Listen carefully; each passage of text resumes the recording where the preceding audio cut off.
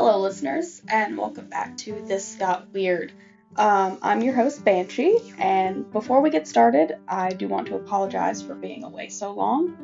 I had a lot of personal issues with roommates and with moving into a new place over quarantine and just honestly lost track of time. But we're back today with a new episode, and today we're doing a deep dive into the weird world of early 2010s Tumblr and some of the interesting things that came out of some of their biggest fandoms.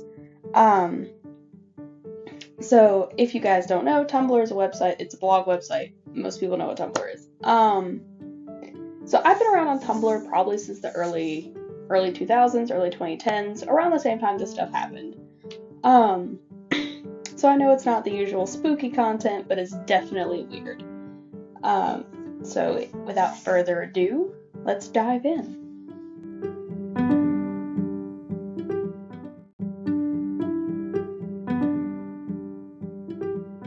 So we'll start with the one most people who have been on the website as long as I have know the most about. Now, this group was called the Snape Wives. Yeah, like Snape from Harry Potter. Now, if you listen to episode 1 of this podcast, then you remember the Family International cult who wanted to bump nasties with Jesus. We're gonna get that out of the way. While the Snape Wives definitely took a page out of their book.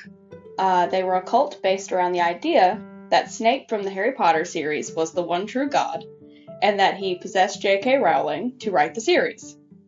They believed that to worship him, he had to send you a message somehow, like a dream, and you entered a relationship with him with the other Snape Wives as your sisters.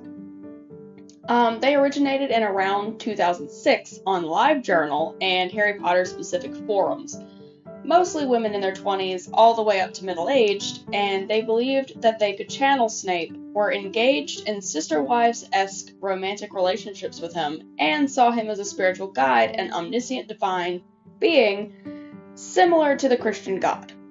The core belief was that J.K. Rowling was channeling him and was a Snape wife as well, and that she was doing it wrong when she wrote a bad portrayal of him.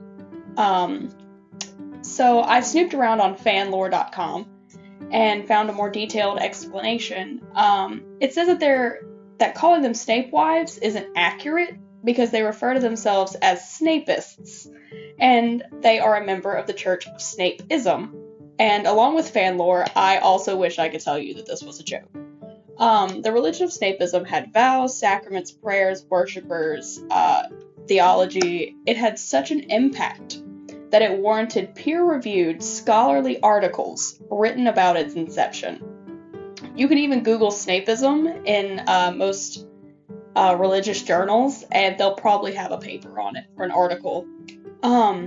So most of the people that took part in Snapeism were very serious about it. To a degree, Snapeism mirrored modern Christianity. There's a Christian belief that the Bible is somewhat flawed, that its authors were inspired by God, but God didn't literally write it, and so it's marred with human indiscrepancies and mistakes. The Snape Wives had the same philosophy about the Harry Potter books.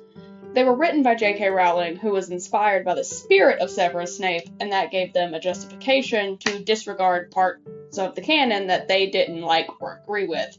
Because, after all, J.K. Rowling is not Snape, she was merely channeling his spirit. There are other aspects of Snapeism that fall into a more Abrahamic belief.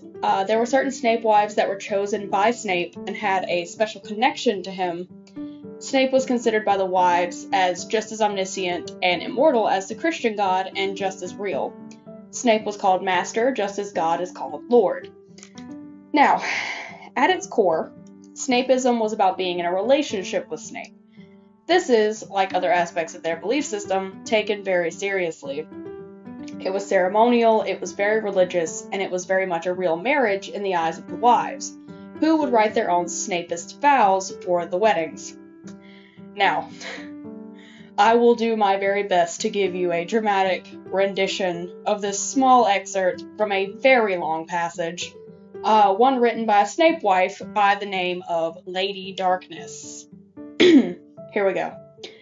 I promise to always be faithful in body and mind, and never love another man.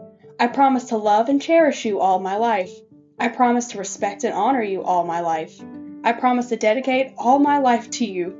I solemnly promise all this to you, Severus Snape, my only love. If I break the promises made or treat you not in the manner I should, I'll make sure that I die. And if you were wondering if Lady Darkness was being serious, don't worry. She posted many detailed photos of her personal Snape shrine. Now, you're probably asking, but Banshee, where are all these Snape wives now? What happened to the Snapists? Well, I'll tell you. Now, they got bullied a lot online for this absolute buffoonery, but that's not what ultimately did them in. No. It was the fact that one of their core members announced her divorce from Snape. Now, that's good to hear, right? She finally woke up one day and realized how weird this was. No. She decided she was switching religions to get married to Jethro Gibbs from NCIS instead. Just goes to show, hoes ain't loyal.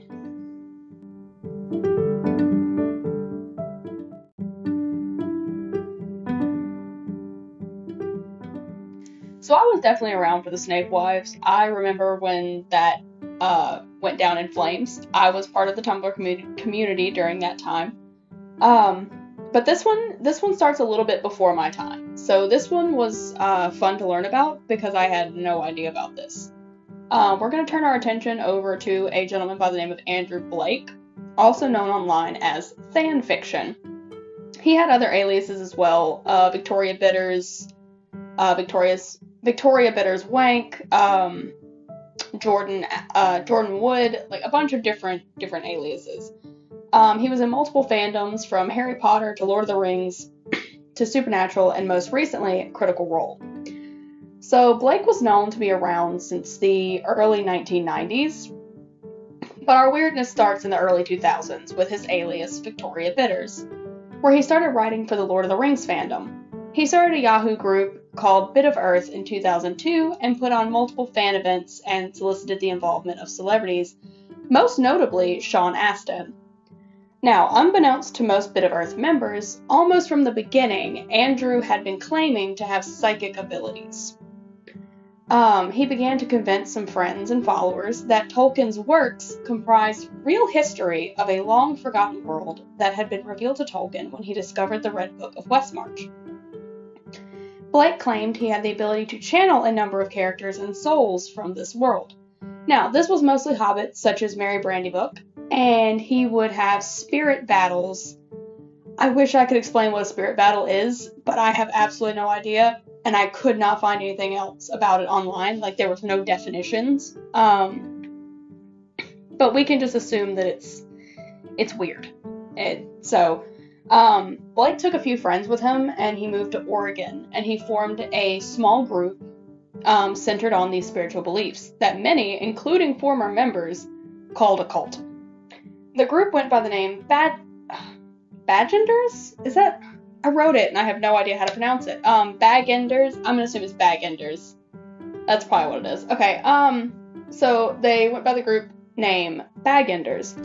Among the members were Abby Stone, also known as Orange Blossom Bramblebur, whom Blake dated, and Jeannie Wren, aka Turamel. Now, the name Turamel and the names Abby will come back in the story, so remember that. Things start getting really weird here, so buckle up, kiddos. In 2002, Blake claimed his soul had died and was replaced with the duplicate soul of Elijah Wood. Yes, that Elijah Wood.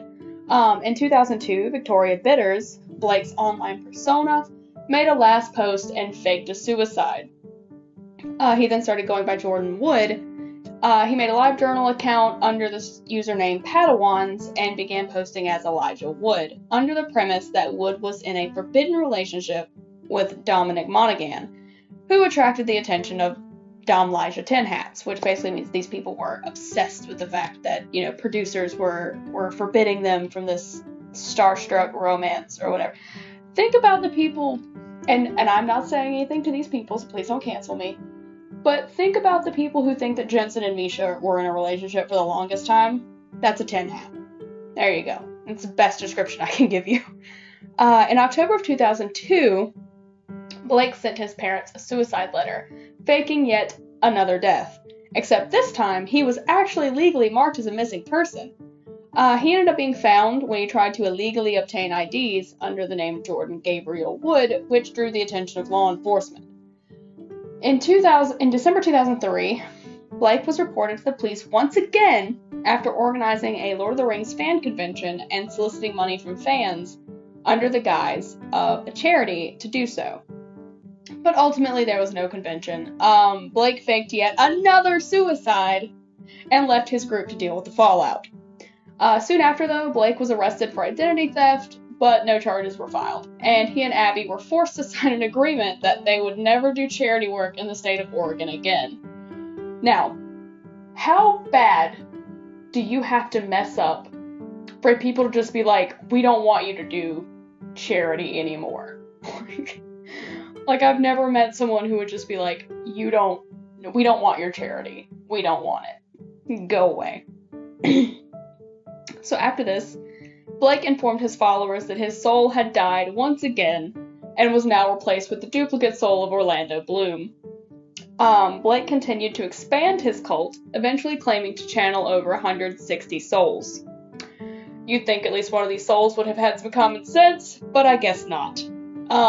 He also called his ability the Mind Hole, which doesn't sound good.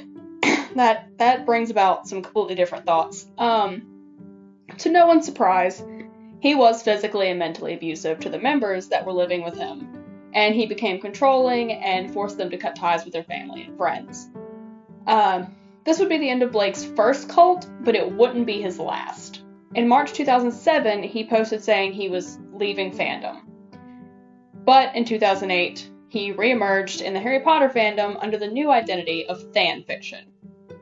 He wrote the fanfiction Dumbledore's Army in the Year of Darkness, which I have not read, but apparently it's a big staple in the Harry Potter community. So if you have read it, just send me the cliff notes. Like, just send me the synopsis, because I'm kind of curious how it could start a cult. DAYD, which is the shortened abbreviation, gained a large following and spawned the extensive shared universe called the Dadeverse. As fanfiction, Blake claimed to be an Irish genius, to have fought in militias during the Troubles, which were from if I remember correctly, it was a big battle in Ireland from the 1960s to the early 1990s, which would mean that Blake had to be, in his 60s almost. He claimed that a woman he loved named Louise, which was his ex-girlfriend Abby's middle name, had abandoned him and that he had a heart condition and only had a short time to live. So he's really checking all of the fake persona boxes. And he would use these as an excuse for fans to send him money so he could visit them. Blake had built his second cult around Dade and his so-called channeling abilities, which he now called the Hellmouth. And now I'm wondering if he trademarked that because it'd be a really cool name for a metal band. So if anyone knows if anyone has a metal band and they need a new name, Hellmouth, highly recommend. Highly recommend. He called his followers Dadians, and he exerted a large amount of influence over these followers' lives, even playing matchmaker and trying to pair off an underage girl with a grown man in another country. So we are really just not making the best impression here, Blake. So when Blake started to plan DadeCon, Abby came out and revealed everything that he had done as Victoria Bitters and warned them about his previous cult. This didn't do anything. This didn't stop anything. DadeCon still happened, and it kicked off December of 2008. A few days after this convention, Blake and a fellow Dadian, Brittany Quinn, claimed to be fighting a psychic battle with an undead shaman wizard. I wish I could say that I was saying this with 100% accuracy, that I knew what that meant. I don't. Blake made yet another statement that he was leaving Fandom, but he did not. On May 7th, 2011, Brittany Quinn and another roommate were shot and killed by her ex-husband, who then killed himself. So Blake, who was living with Brittany, was also shot in the attack. Now, 9 days later, Blake posted about Brittany in the Dadeverse Facebook community and announced that a 2-month hike around New Zealand that he'd already planned would now be in Brittany's memory. A decision that was criticized as highly exploitative, which it was. He moved in with a few Dadians, who he then abused in the same manner as he had his previous cult, and they experienced severe health consequences on Blake's hike. Now, the site that I was looking at did not describe what those health consequences were, but I can't imagine they were any good. In 2011, both Turamel and Abby began making blog posts about Blake, detailing their fraud history, and I do believe Turamel even released a book at some point. So if you find the book and you want to read more about this, I'm sure it's very interesting. I'm probably going to look into it. In 2013, Blake, as fanfiction, began participating in writing meta on Tumblr for the Supernatural fandom. He, of course, shipped Dean and Castiel, and again claimed to channel one of the characters.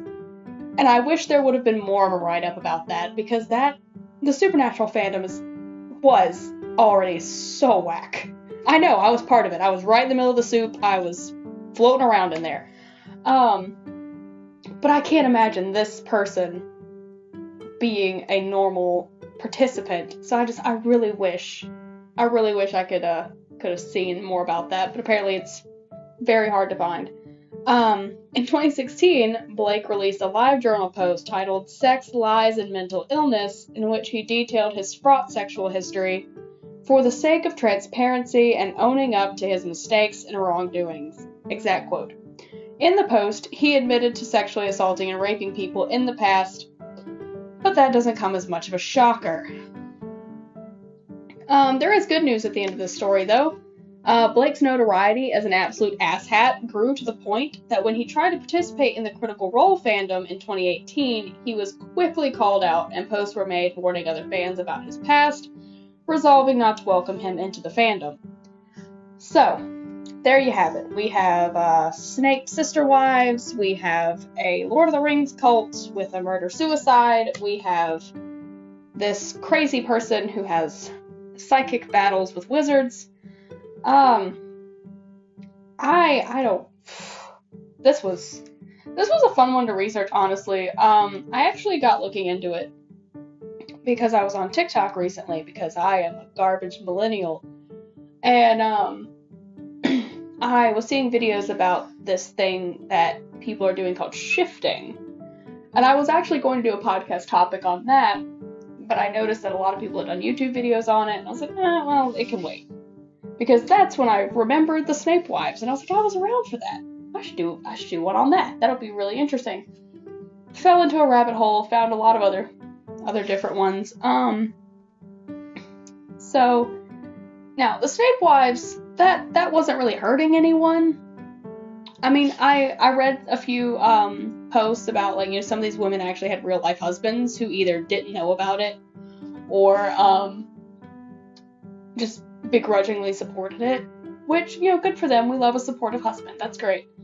But it makes me wonder, it makes me go back to Lady Darkness's vows, where she's like, if I love someone else, may I die. Like, do you think she had a husband? Do you think she had a husband and she was just like, I'm gonna die if I love someone else, and then she just walked in the kitchen and was like, hi honey, let me make you a sandwich. Like, I don't know. That's just really funny to me. So at least with the Snape Wives, they weren't really hurting anyone, except, like, maybe themselves. And towards the end, they did sort of become, like, an echo chamber of harassing other fans, and that was pretty garbage of them. But yeah, no, at least with them, it was kind of in their own little hellscape to themselves. Blake was running amok everywhere. Like, he was abusing actual people, and, like, trying to hook up underage children with grown men in other countries. Like, that's bordering on sex trafficking, and that is not good. So I am very glad to hear that most people recognize his name now in fandom and don't allow him to participate at all. Yeah, I hate that it was such a short episode this week. So I'm like I said, I apologize for being gone so long. I had a big issue with way too many roommates in a way too small of house, and it was really hard to get any recording done.